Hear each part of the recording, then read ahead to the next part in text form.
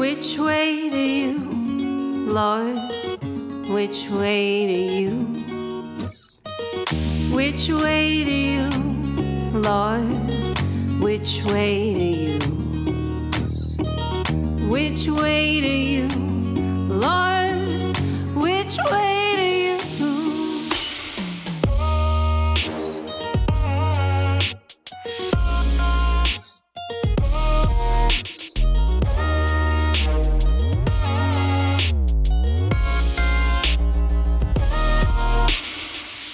The world is spinning fast, can't find my place. I can't see nothing past an inch from my face. The ground beneath my feet is pulling me from you. The air inside my lungs is crying out to you. Which way do you, Lord? Which way do you? Which way do you, Lord? Which way do you? Which way do you, Lord? Which way do you?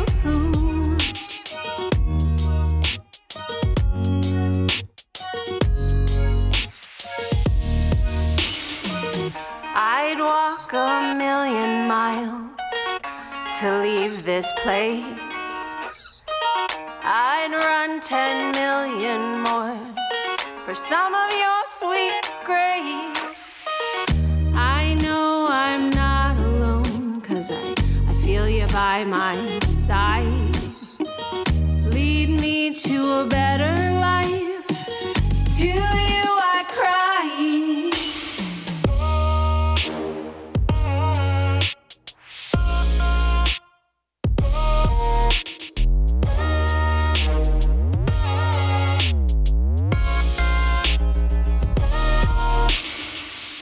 Which way do you, Lord? Which way do you? Which way do you, Lord? Which way do you? Which way do you, Lord? Which way do you? Which way do you, Lord? Which way do you?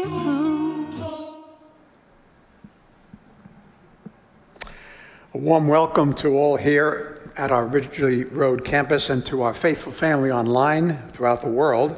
If you're visiting or are new to Nativity or are coming back after a while away, we are so glad to have you.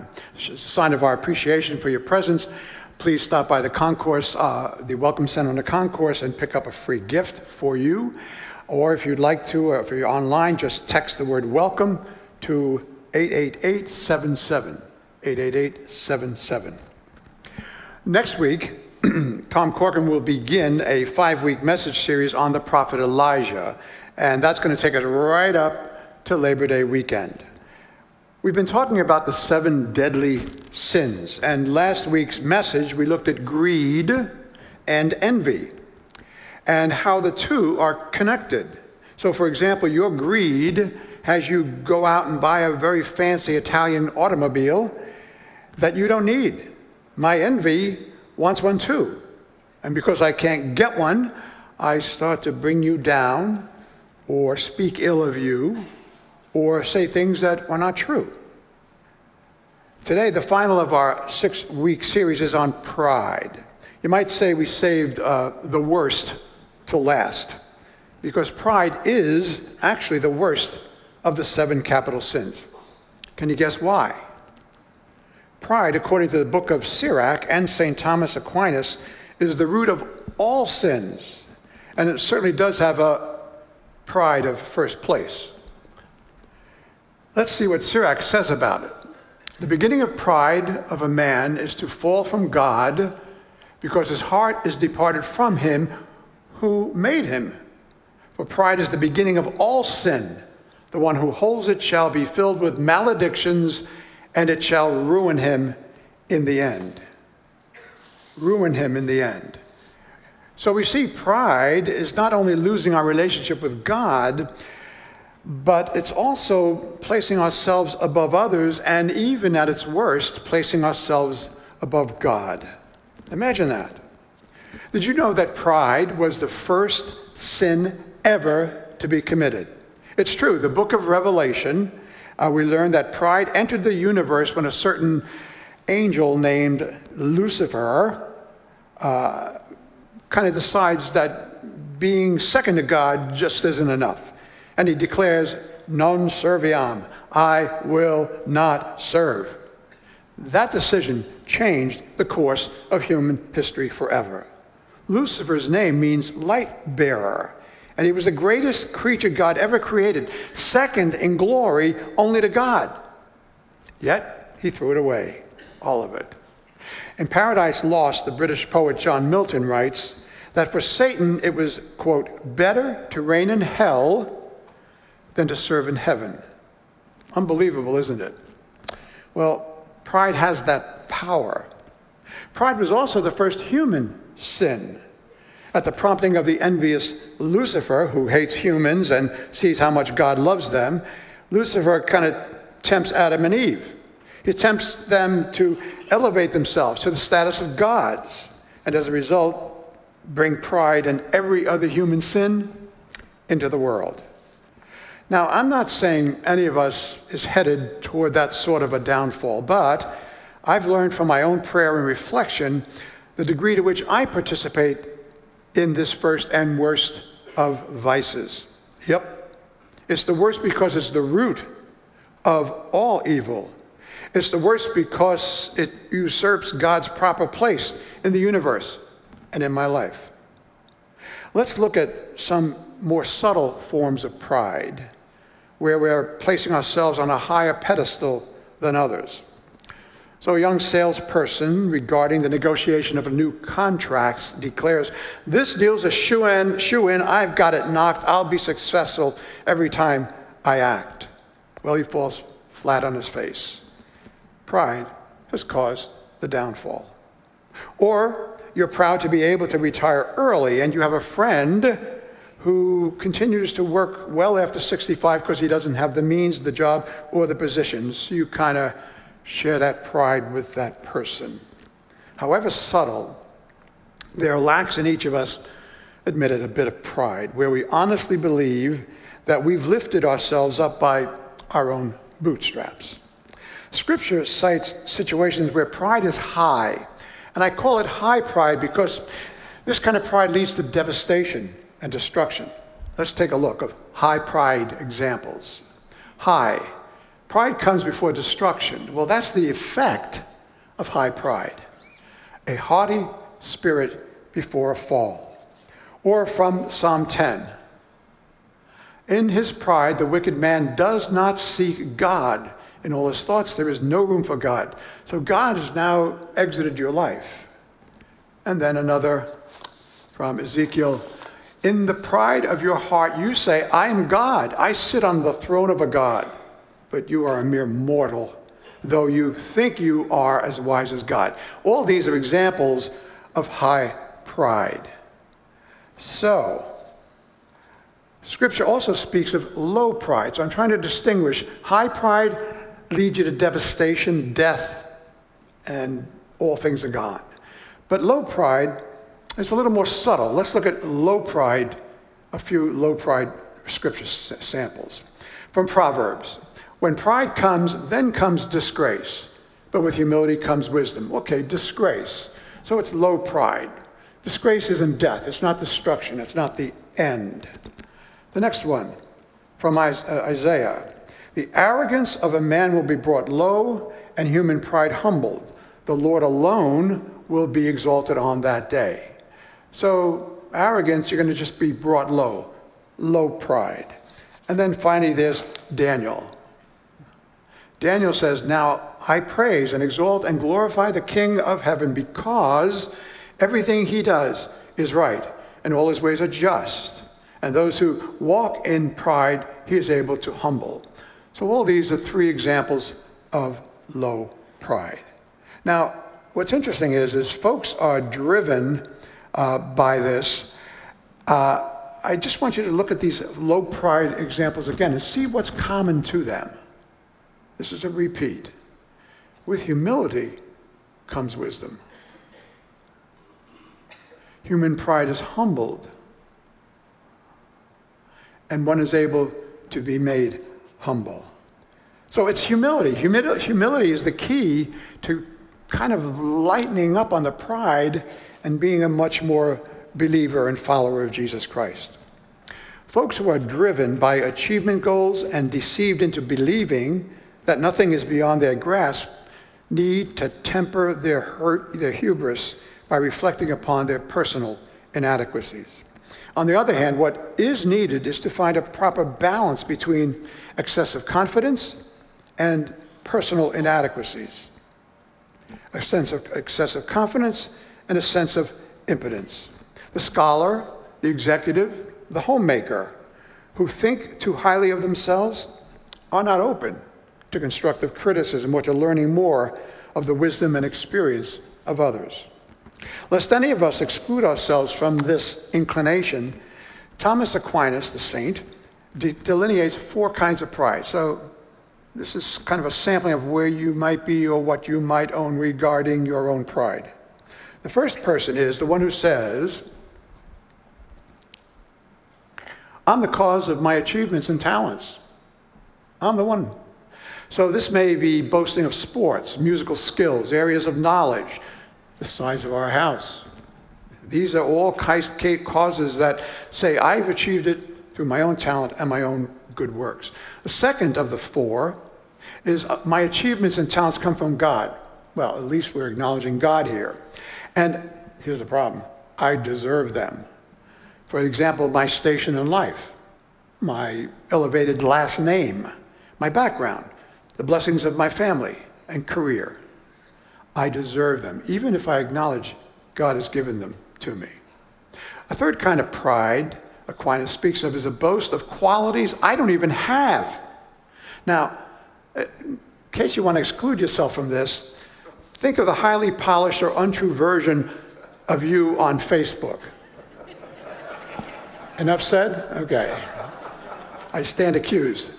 Or the face you put on in public and the self that friends and family really know you to be. Yeah. And then the fourth is I look down on those who lack the qualities I have. This is usually inflated statements about yourself just to kind of get attention or to show your uniqueness. So just to put them all together, 4 types of pride, Thomas Aquinas. I'm the cause of my pride. I deserve them, even though God gave them to me. I don't have them, but I'm going to make you think I do. Or I look down on others. So those are the 4. Pride, I'm not going to ask for a show of hands of who's got what here, but pride has been called the mother and the queen of all the vices by John Milton, again, the 17th century British poet. What is unique about pride is that, this is important, we are unaware how prideful we may be. We tend to know when we are angry, that's easy. We know when we are greedy, that's easy, I'm stuffed. We know when we're envious and so on, but you don't know when you're prideful. Unlike the other 6, when our pride is pointed out to us, we often don't even realize it. It has caught us already, but in its grip.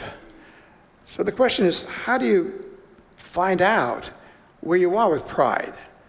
Because you're often blind to it. It often takes such a dramatic reversal or an upset or a humbling experience to remind us, Nicholas, you share with the rest of humanity a life that includes pain and sorrow and sickness, and yes, one day, even death. Your critics, and here's key, your critics are the best resource you have to see how prideful you are. So I'd like to do a little exercise for you. Imagine someone who's critical of you. 3 come up immediately in my mind. Okay. And nobody here, by the way, and it's not Father White either, so there. So 3 people, I can see them. So just think a moment. 3 people who are kind of not close to you and often will speak ill of you. And the exercise is this: imagine the person, and what might they say about you? How might they describe you to others behind your back? How might they describe you to others behind your back? So I'm going to give you 12 adjectives, and you can at least choose a couple of them, I'm sure. So when somebody who's your adversary or enemy or whatever doesn't look well upon you, they're describing you to someone else. Boy, is he arrogant? Ooh, I get shivers on that one. Brazen, contemptuous, conceited. I can't see you, so you're safe. Egocentric, haughty, insolent, narcissistic, presumptuous, rude, unmannerly, vain. Well, I'd be embarrassed to share the ones I chose for myself that somebody else would say about me. But excessive pride, let's call it pridefulness, can be very destructive for families and friends as well as in the workplace. In my own family, there's a parent in my family who's lost a relationship with their adult child because of pride. The pride of having to be right. It happened last Thanksgiving at the table. The pride of having to be in control.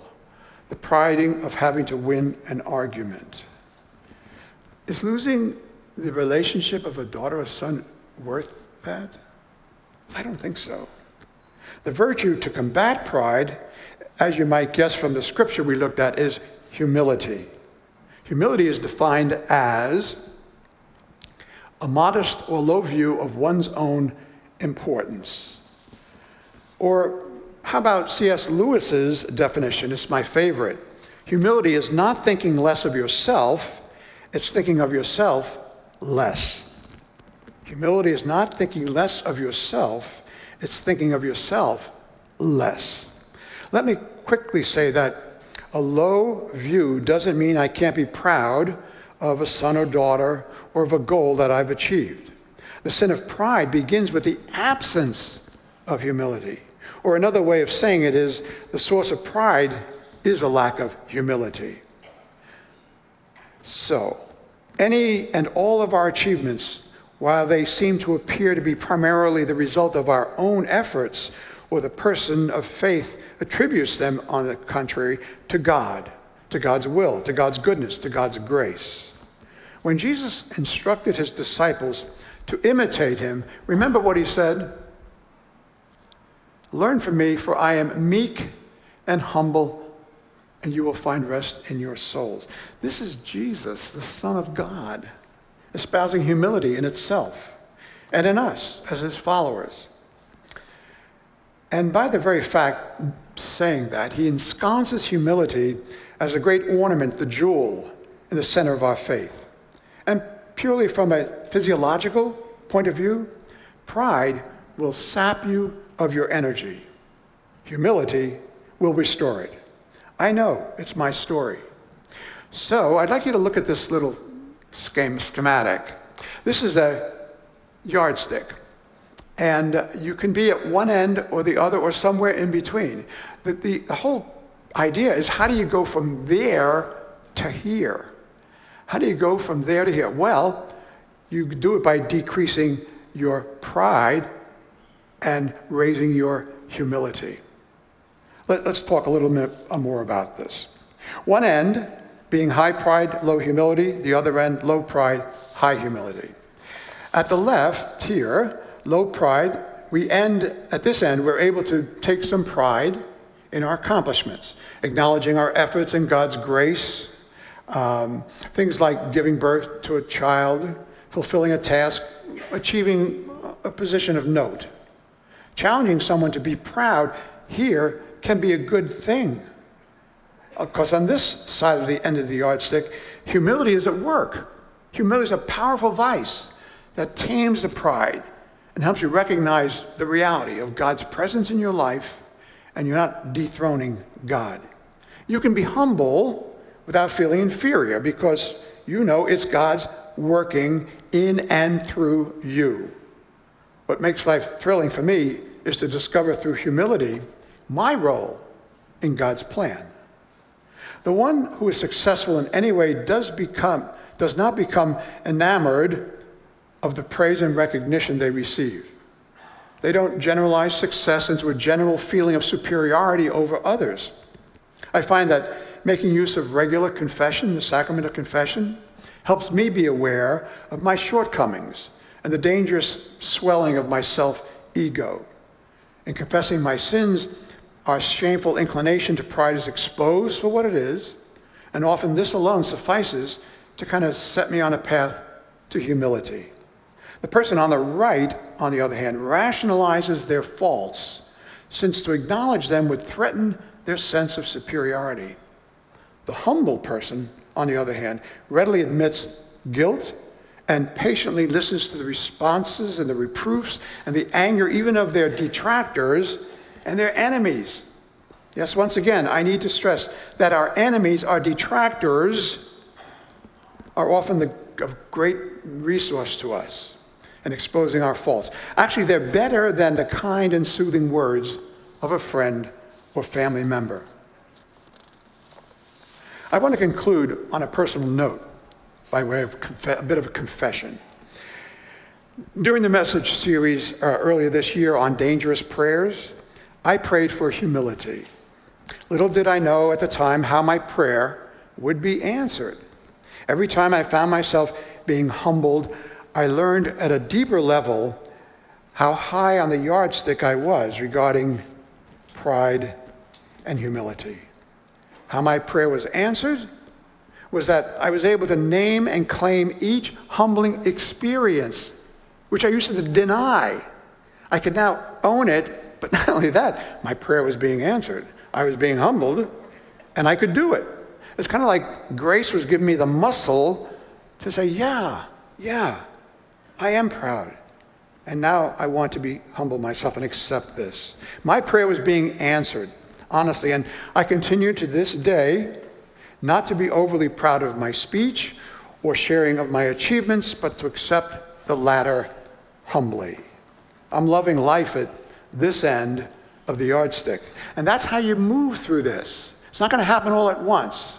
Not going to happen. So to help you do it, move from that end to this end. To help you do it, I'd offer you a bit of homework. Let's call it heart work. First, pray for humility. Second, have your antennae up for prideful feelings. And when you notice them, realize that your prayer is actually being answered. Third, when you notice your prideful feelings, back off and call humility to the rescue. It worked for me. It can work for you. To conclude, it's not a question of, am I as proud as Lucifer or Adam and Eve, but instead it's about your answer to Jesus' question, and I'll put it straight to each of you.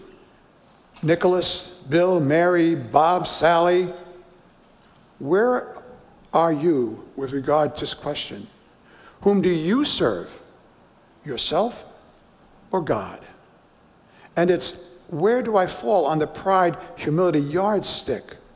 So I'd like to suggest that every time you see a yardstick or a ruler or a tape measure, think of it, it's an opportunity to ask, where do I stand? And doing that, to just accept with humility the pride you have. Let us pray. Gracious God, whom we call Father and Creator, we are convicted, yes, guilty of pride in its many forms. And so with many instances cited, we are now ready to admit guilty as charged. Guilty of believing that our achievements and skills and knowledge and success are our own doing. Guilty of thinking that all we have received from your bounty is deserved. Guilty of spouting achievements that are really not our own. Guilty of looking down on those who lack the gifts we've received. Enough on the guilt, oh gracious God, for you are more a God of compassion and mercy then you are a God of judgment and punishment. So give me the strength and courage today to place you squarely as the King of my heart, the Lord of my life, and to testify to your grace so generously operative within us. How I love what you are doing in and through me to be the humble servant to which Jesus, your Son, has called me. We pray in his name, amen.